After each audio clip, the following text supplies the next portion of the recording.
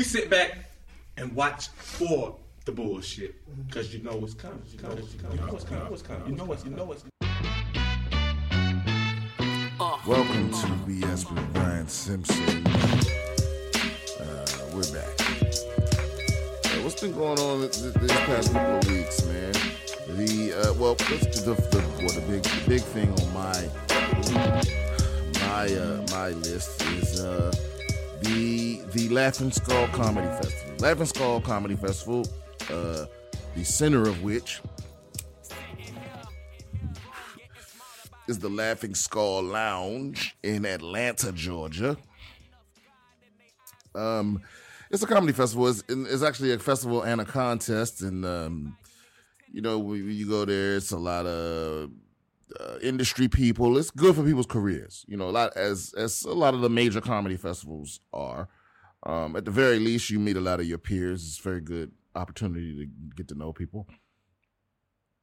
And they take submissions. You submit. They get thousands every year. You pay a little fee, They watch your video.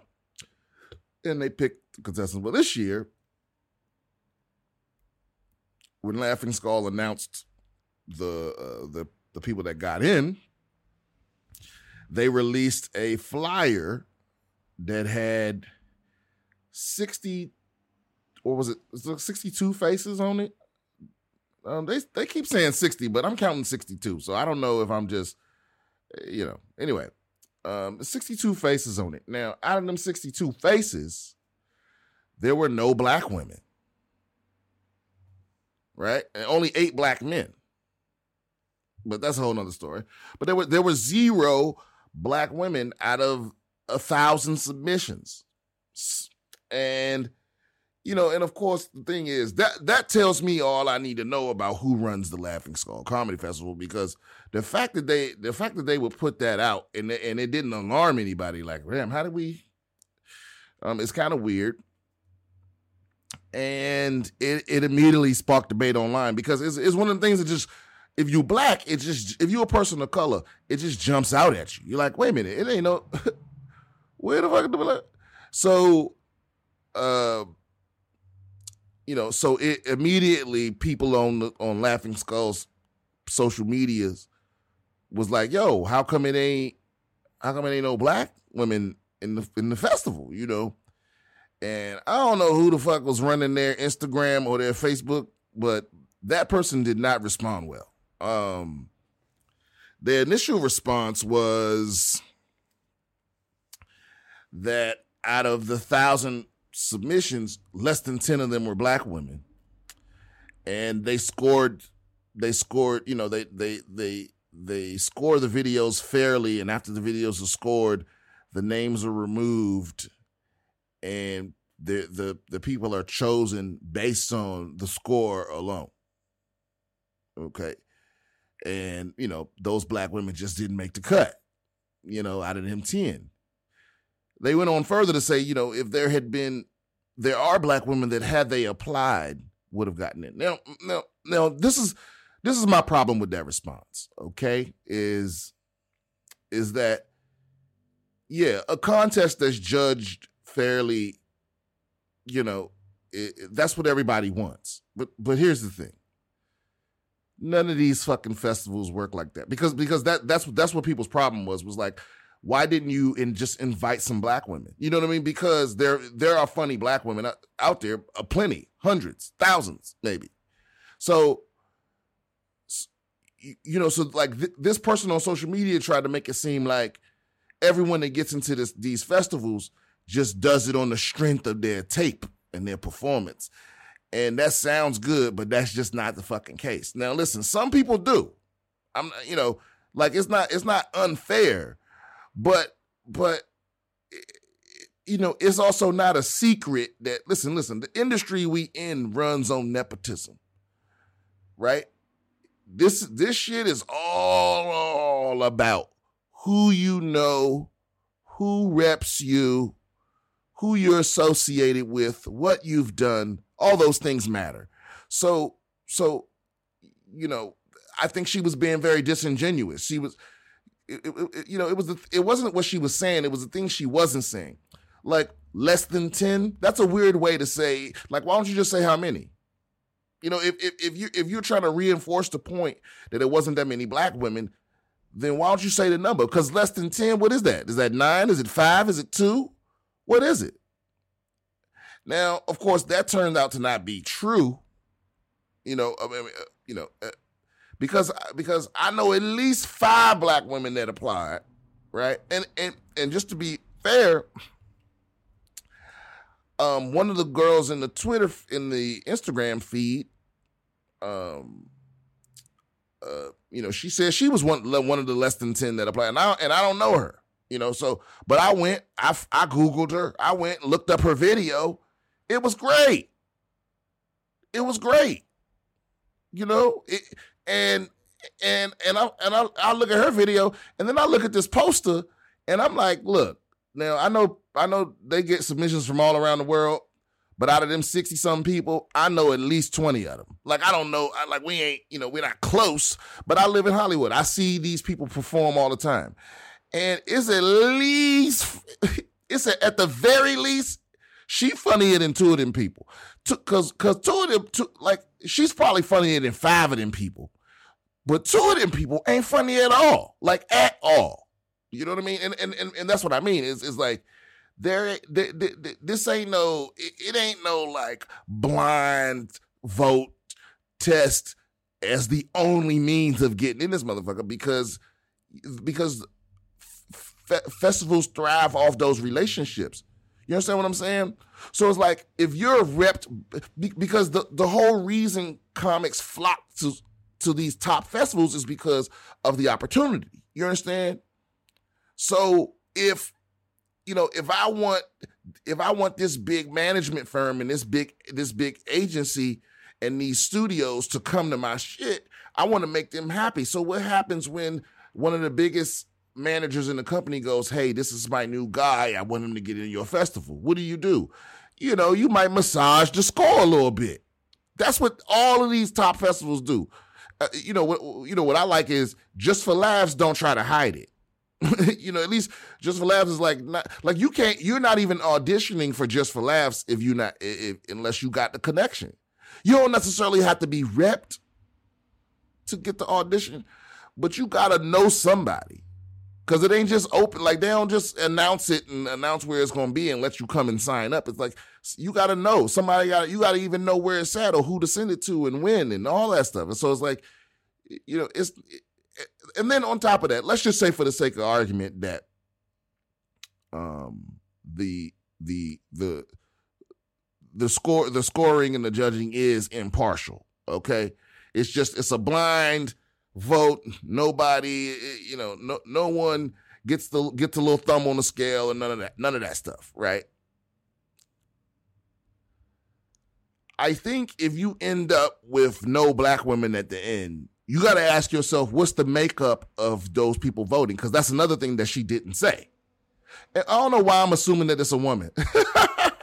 I don't think it was a woman, because she ended her post with a cheeky cheers, and I don't think women talk like that. When they being smartasses. But cheers, come on, bro. Anyway, something that he wasn't saying is like, who was on that panel? Because that's another thing. A lot of times that panel is made up of industry people.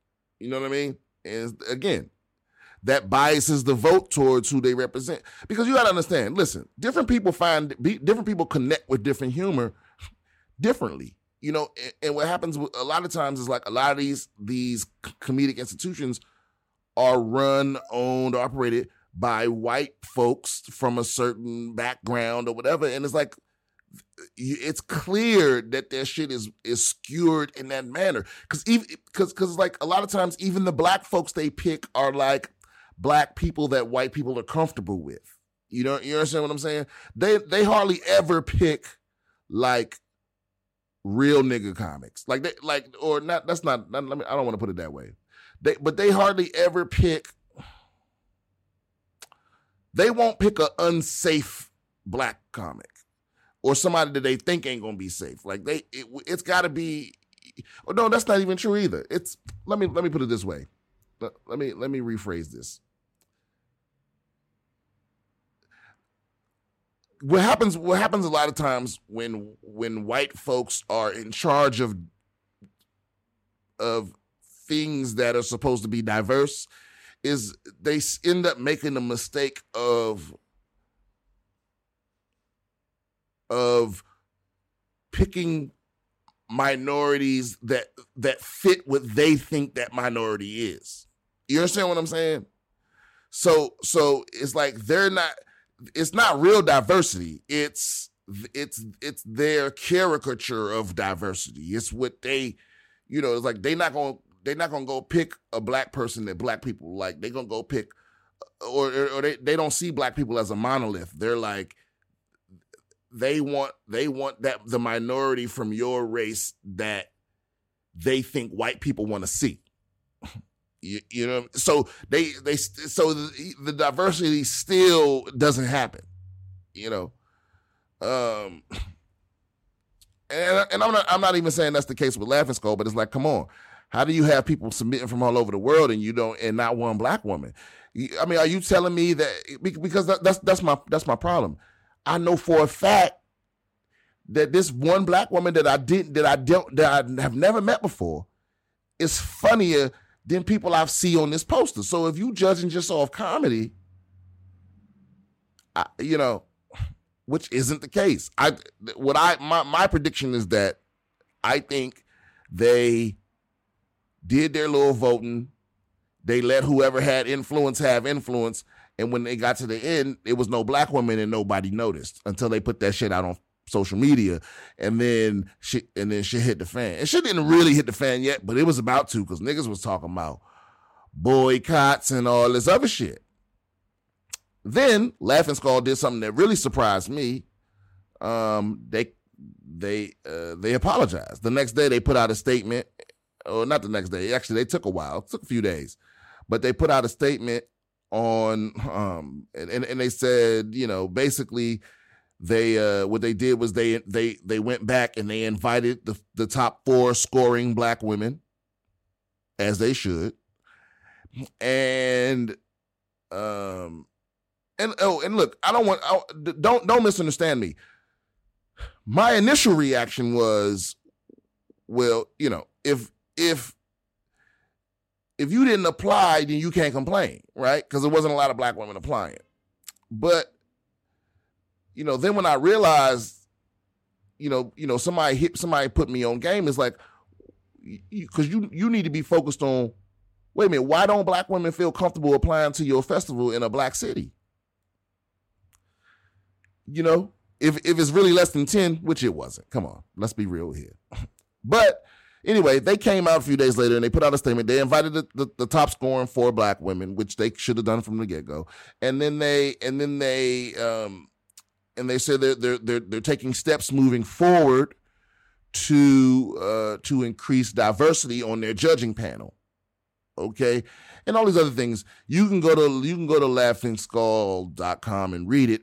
Which brings me to my next point. They said a lot of good things in this post. I don't know if they got a PR person involved or whatever, but it surely wasn't the same motherfucker running their Instagram. It just wasn't, But here's an issue I have with the apology, or with the press statement, is that one, a lot the controversy was on their social media pages, their Facebook page and their Instagram page that I know of, perhaps their Twitter too. And they didn't go to those places with the press statement. They put it on, it's in a menu on their website that you have to go find if you want to see it. So it's like they weren't very public about their solution to the issue, because at the end of the press statement, there's it says they're going to be holding a conference call for all concerned parties, and if you want to be a part of that, to email this email, right? But it's one of them things where it's like, why would you, if you want to get as much input as possible, why would you not make an why wouldn't you announce the conference on the same medium that you announced the festival? That's where everybody's looking. So it's weird. It's almost like somebody that embarrass you in public and apologize in private. Which brings me to my next issue is I have a hard time with apologies that happen under duress. You know, because I really don't. I'm in the middle about that because it's like at the same time it's like I guess that's what I wanted was apologies. But at the same time it's like it doesn't seem as genuine if you don't apologize until it blows up. You know what I mean? Like it's one thing for you to get called out and apologize, right? It's another thing for you to get called out and go suck my dick. And then when it starts to get public, then you apologize.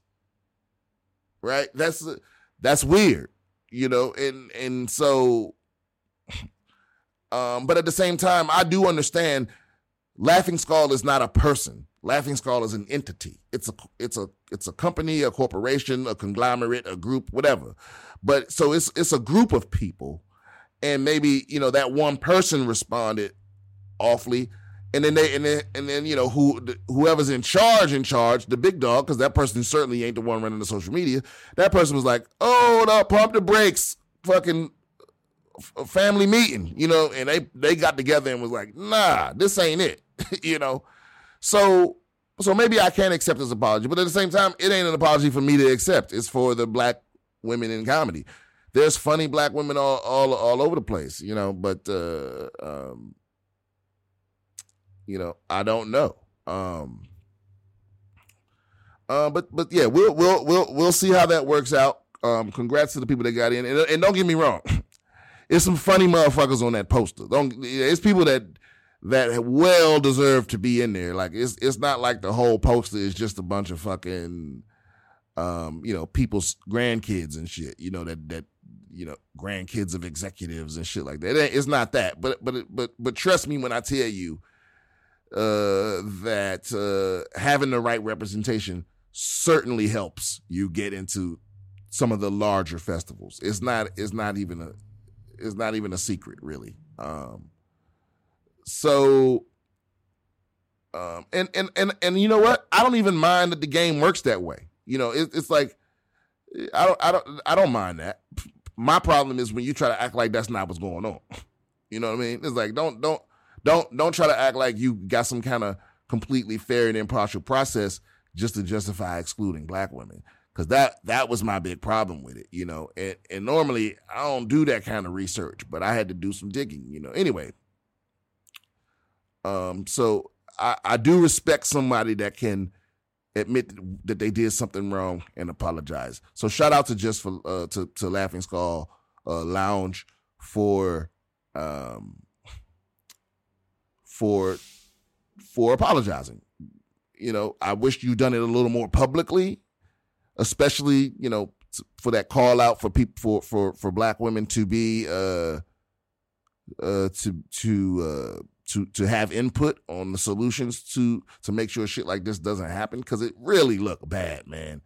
It really looks bad. You know, it would be I mean, in Atlanta, I mean, that would be like if I went to if I had a festival in Wisconsin and I took submissions, you know, from all over the place, and I pick 60 people out of 1,000, and I end up with no white dudes in the lineup. People be like, "That's fishy. You in Wisconsin?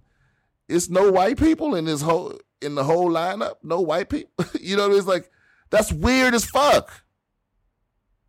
You understand what I'm saying? Like, it just don't look good. And it's something you could easily fix.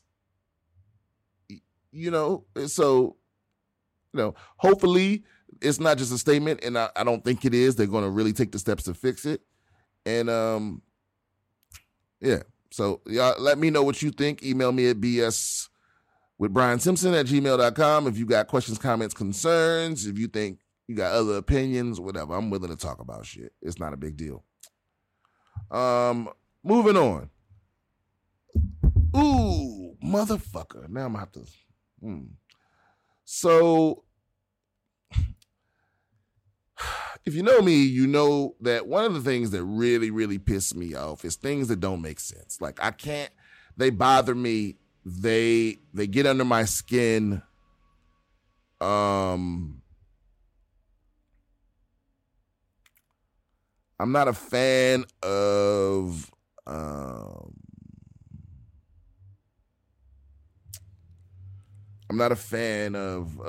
like anti-intellectualism, anti-science, these people. And there's anti-vaccine people out there. Now, these are the only people I disagree with more vehemently than the flat earth people and racists. Okay? But the thing is, flat earth people ain't hurt nobody. You know what I mean? But there was a story in the news this week where a kid, his parents didn't vaccinate him, and he had to sneak out and get himself vaccinated when he turned 18. He had to go do it behind their back, right? And there's debate now about whether it should be up to the children, when they're old enough to make that decision, whether they should be able to vaccinate themselves without their parents' consent. And I think the answer is a resounding yes. If you survive to that age, because the wild shit is,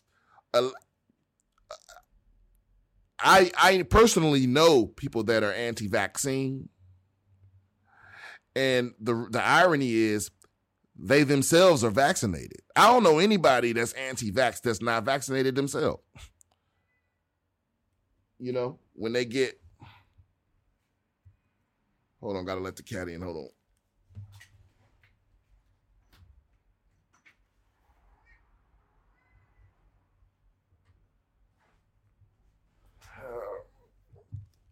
So I don't know very many people that are anti-vaccine that are not vaccinated. So that's weird to me. And it brings me to this story. This little boy spent. He's a 6-year-old Oregon boy, not vaccinated. He contracted tetanus playing in his yard. He cut his hand. His parents treated it at home. A few days later, he started exhibiting symptoms of tetanus, lockjaw, basically, where you can't fucking open, you can't move your jaw. No, it wasn't a cut on his hand, but the cut was on his forehead. Now, tetanus is all over the place. Tetanus is in the soil. So, that's why it's so important. Like, bro, a tetanus shot will fuck you up, man. Getting tetanus untreated will fuck you up. You start having muscle spasms, and then your muscles that help you breathe start spasming, and you can't breathe. And it's like, bro, that shit will knock your ass, out this world, for literally. And so this kid spends how many days? This 6-year-old boy, unvaccinated, spends 47 days in intensive care, right?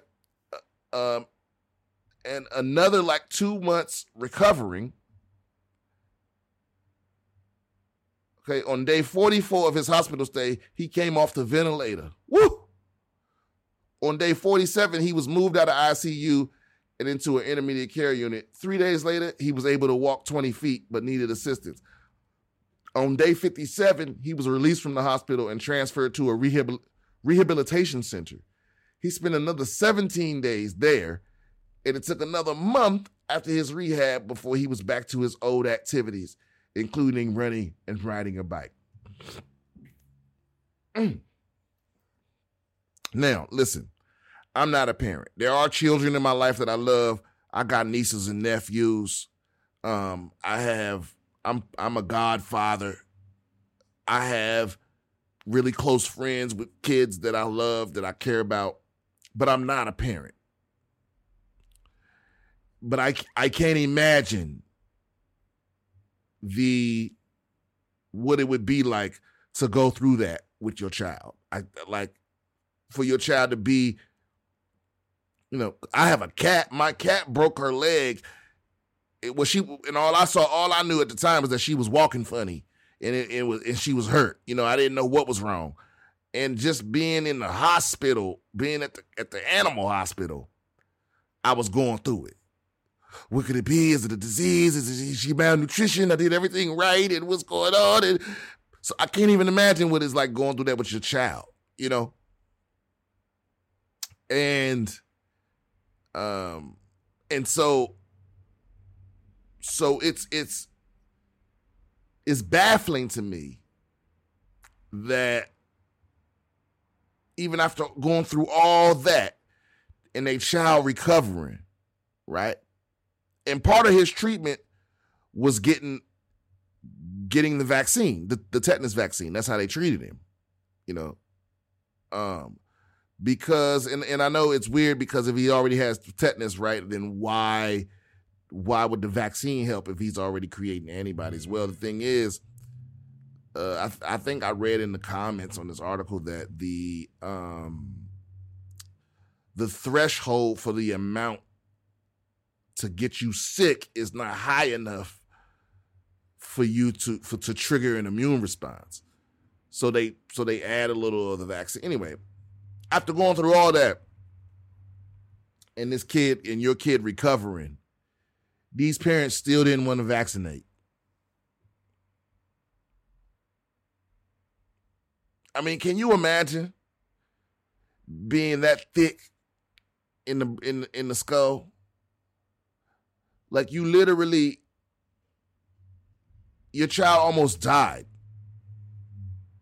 from a preventable illness. Because tetanus is one of them things, you gotta get a tetanus shot. I don't know how many, you gotta get it over, a bunch of them over time as a child. But as an adult, I believe you gotta get a booster shot like every 10 years or something, right? And it's like, because every time you get a scrape or a cut or a gash, you risking tetanus if you don't have that shit. And that ain't something I ever had to worry about. It's scrapes, cuts, and bumps and bruises. That's part of life. They shouldn't kill you. You shouldn't risk your life from a paper cut. I mean, you're already in danger anyway from all this other shit, staph infections and all other stuff. But tetanus is one of them things where like that shit everywhere, bruh. It's in the dirt. Anyway, his parents didn't want to vaccinate even after all that. Now I'm not gonna waste time calling people stupid, because I understand if you really sincerely believe that vaccines are harmful, why would you vaccinate your kids? But the thing is, the truth is that they aren't harmful, and there's a difference between what's true and what you wish was true. It's just that simple. There's a difference between what's true and what you want to be true. But I think people have a hard time admitting that they were fooled or they were wrong or whatever. But see, here's the thing about conspiracy theories, and I say this a lot whenever these come up, is that almost everyone I know that believes in conspiracy theories, in a conspiracy theory, they believe them all. So it's like connected. Like everyone I know that's anti-vax is anti-GMO. They don't believe the moon landing. They think 9/11 was an inside job. They think the earth might be flat. Like they go into all of them. And so it seems like some kind of, I don't know if it's a disorder, if it's just a belief system, if it's some kind of skewed perspective on life where you have this like deep rooted mistrust of the official story or the powers that be. But But and the thing is, most of the conspiracy shit is harmless. But this one, it's mind blowing to me. Now, very loosely related to this article is, because despite all the shit I just said, what really jumped out to me in this article is that the doctors at this hospital noted that this kid's bill, okay, let me add this. He was air vaxxed off the farm because they live on a remote farm in Oregon. So this kid's hospital bill totaled $811,929. So $812,000, which is 72 times the average hospital bill for children. So $811,000, right? Now, that bill does not include the air transport and the rehab. So that's just the 47 days he was in ICU and the 10 days later that he wasn't in ICU, that he was just in the regular hospital. So that's just the 57 days in the hospital. Damn near 2 months in the hospital costs $812,000.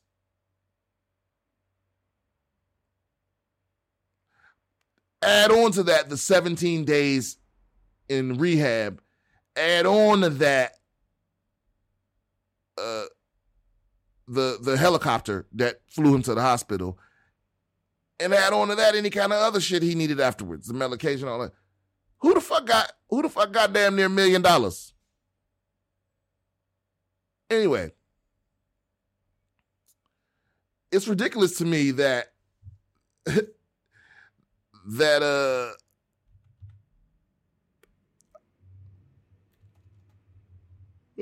hospital bill can be over $750,000, man. I just don't get it. And they say that's 72 times the average hospital bill for a child. Now, that don't make me feel better, because $812,000 divided by 72 is $11,277. So if your child go to the hospital, it's on average cost you $11,000. That's just fucking laughable. I'm never having kids. I am never having kids. Like I told you, I was going through it with my cat, and her bill was, what was her bill? The bill that day was $600, right? And I had that. I had that on me, you know. So I'm like, all right, I'll pay that, you know. But what they was trying to do, the surgery they wanted to do, or like, it wasn't, it was like the top treatment for what was wrong. The top treatment for the broken leg was $4,000. And I was like, nah, we not doing that. You know what I mean? Like, what's the next thing? Because I don't have that. You know, I can't imagine my child being in that situation, and I literally can't afford the best thing. You know, now my cat's fine now. This was last year. She broke her leg, and we ended up having to put a splint on it, which is a pain in the ass with a cat, because they'll keep ripping it off, and they just aren't like dogs. They won't just deal with it. You know what I mean? They just can't handle not being able to move, you know. And so that was a pain in the ass, but we ended up having to do that and just hoping for the best. And now she's good now, but I just didn't have it, man. You know, and I can't imagine that being my child and I don't have it. You know? $11,000. Like, we gotta get that under control. Like, that's gotta be the focus of this next election. Like, these medical costs are fucking crazy. It's fucking crazy, man. And I don't get the people that have this attitude like, I shouldn't have to pay for someone else for help. It's like, why conservatives always act like all the tax dollars is theirs? Nigga, you ain't the only one to pay taxes. Don't you want to live in a society where nobody has to worry about getting sick? You know, it's like, we're the richest country in the world. That's not a dictatorship.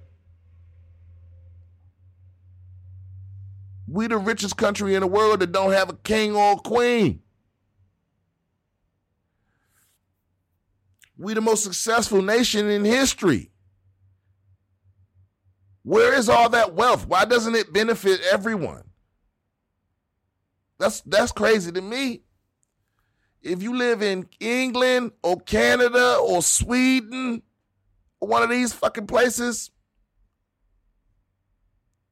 it don't matter what the fuck happened. You could get all four Look, you know, if you what the fuck country was it? Was it Norway? It was either Norway or the Netherlands. I think it was the Netherlands. Where a friend of my mama moved to the Netherlands, and when you know, like when you get pregnant there, not only do you get paid time off work, but the government sends a fucking nanny to your house. There's a nanny at your house helping you take care of your baby while you recover from pregnancy. Free. And it ain't free. You pay for it with your taxes. Everyone pays for everyone. You know, because some people speak as if money is just coming from them and it's just benefiting everybody but them.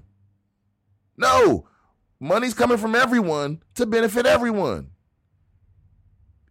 You know, like 911, emergency services, the fire department. It's like we pay for all that for everybody. Can you imagine if you got a bill every time you had to interact with the police?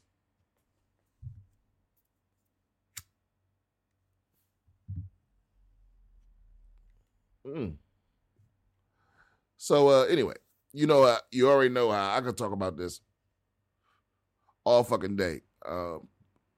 Please vaccinate. I mean, it's not even, I don't even believe that this is something that I can't believe that it's something that even need to be debated, really. Now, moving on, Leaving Neverland. Now, this documentary is about Michael Jackson. It is a very biased documentary. A lot of people are like outraged about it. And I feel the same way about this that I did about the R. Kelly thing. It's like, I think you've had enough information over the last 20 years to have already made up your mind about these people. You know? But a lot of the debate, a lot of the thing with Michael Jackson is, you know, very few people are defending R. Kelly, because he's clearly guilty. I mean, there's you know, the evidence is just insurmountable. Not just the evidence, but the variety of people and the connections they have to him. See, the difference for me is, because I'm here. Okay, let me just say where I stand.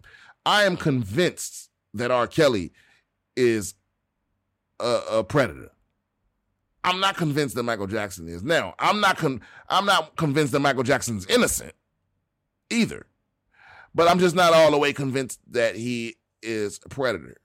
And people go, well, how can you feel one way about one and one about the other? Well, like I said, the thing with R. Kelly is R. Kelly was investigated.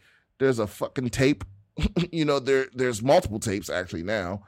And he is and everyone in his life is saying these things about him. People, from not only was it all these women, but it's all of these, it's people that work for him, like people that work for him up to like recently, people that worked with him, people, his ex-wife, all these things. When it comes to Michael Jackson, though, it's like, it's a lot of things. There are other things in his life that point to his guilt. You understand what I'm saying? Other than these two men saying the opposite of what they said years ago, right? So it's fine if you think Michael Jackson's guilty. If you saw this documentary and you're like, oh, my mind's made up, that's fine. But I have a problem with the people, like a lot of people have a problem with me because I haven't come to that conclusion. They like, well, watch. How could you watch? Did you see the whole thing? And and all this other thing. And it's like I feel like if you watch the documentary and you convinced, that's fine. But there's a whole, but the documentary is not all there is about the case. So it's a whole bunch of stuff that you haven't seen. I mean, I'm 36 years old. I've been alive long enough. Like I followed the first two trials. I mean, and don't get me wrong, I'm not a huge Michael Jackson fan. I'm not a huge Michael Jackson stan. But I think it's reasonable for some people to be like, I don't know. I can't call it, Now, I don't understand the people that are like, hashtag MJ innocent. Like, how the fuck he innocent? That's weird too. It's just not enough because for everything with him, it's like it's different from R. Kelly because it's like everyone that worked with him, around him, for him, all are all like, no, I don't think he never did that to me. I never seen no signs of it, never did anything. The FBI investigation didn't turn up anything.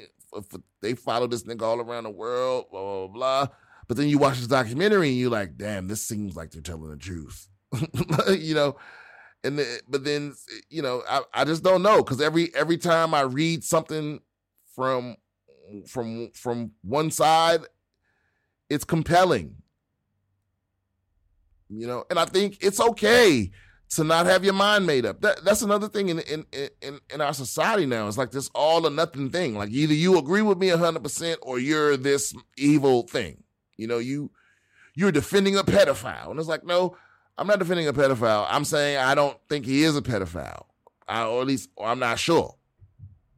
And I'm not defending him either. Like, I ain't out here caping for Michael Jackson. I don't really care that much about it. I mean, everyone's grown now. And he did. So it's like, I mean, what is it that you want me to do exactly? Stop listening to his music? I don't even really listen to his music.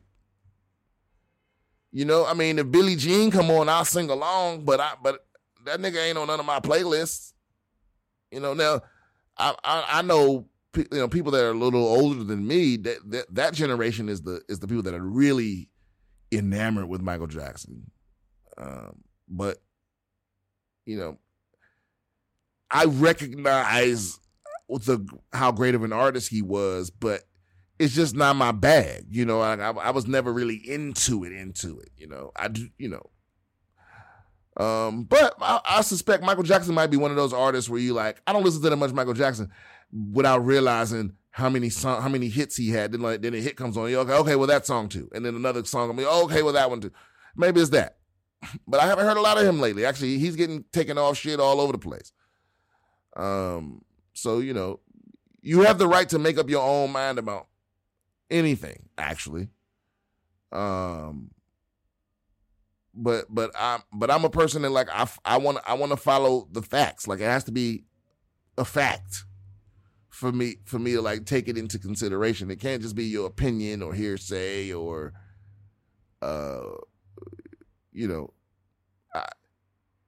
I have to see evidence to come to a conclusion. That's just how my brain works, and I'm not gonna pretend to think what you think to make you feel better.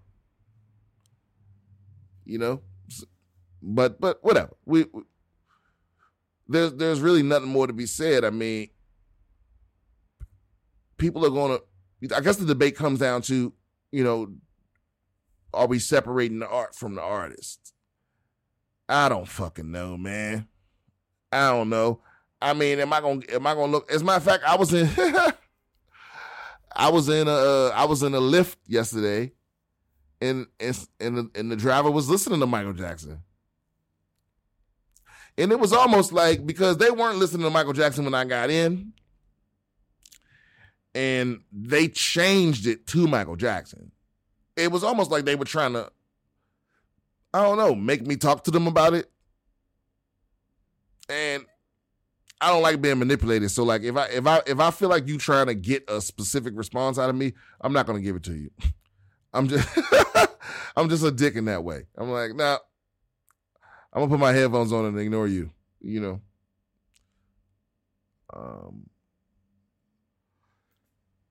And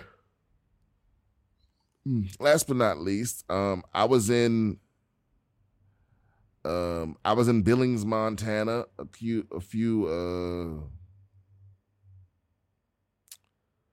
weeks ago, and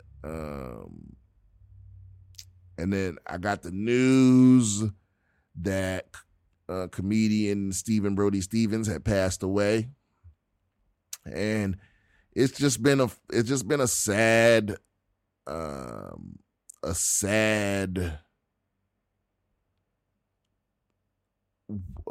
weird thing, for the last few weeks at the Comedy Store, which is usually a place where it's like just stand up. But what happens a lot of times is comedians pass away. It happens pretty regularly. I mean, being a comedian is like, it's like I'm being a comedian on top of being a veteran. I feel like I lose people like every month or something, and but I think a big, huge difference is that with Brody, everyone loved him. Stephen Brody Stevens. Yeah, everyone loved Brody, and Brody and I weren't particularly close, but he was one of the few. He was one of the few people that.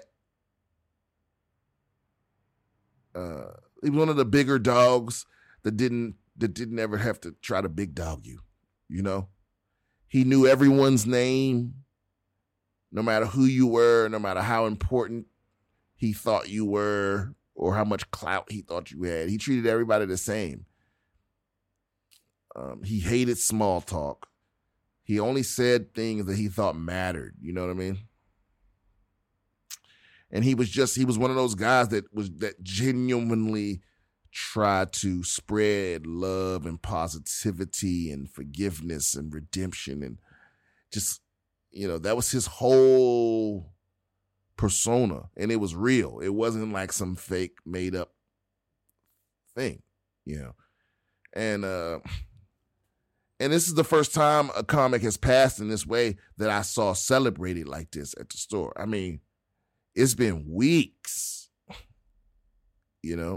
with his name on the marquee, rest in peace. And we did a memorial thing last night, and it was beautiful, man. It was a very strange energy vibe at the store that I've never felt before. It was this intense sadness, but also this weird joy, because people were like celebrating him. It was like hundreds of people, and everyone telling stories about him, and they shut down the club, and it was just the store family and friends of Brody. And just hearing all the stories about the man and how he affected so many people's lives. I mean, there were people there that you would just be like, how in the fuck did he know this person? How did he know that person?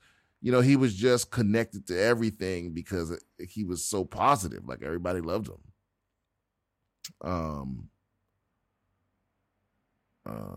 But yeah, he's gone. And he was unique and irreplaceable. I don't know if there'll ever be another comic quite like Brody. So yeah, rest in peace, Stephen Brody Stevens. Thank you for listening to BS with Brian Simpson. I think this is episode 22 or 23. Who cares?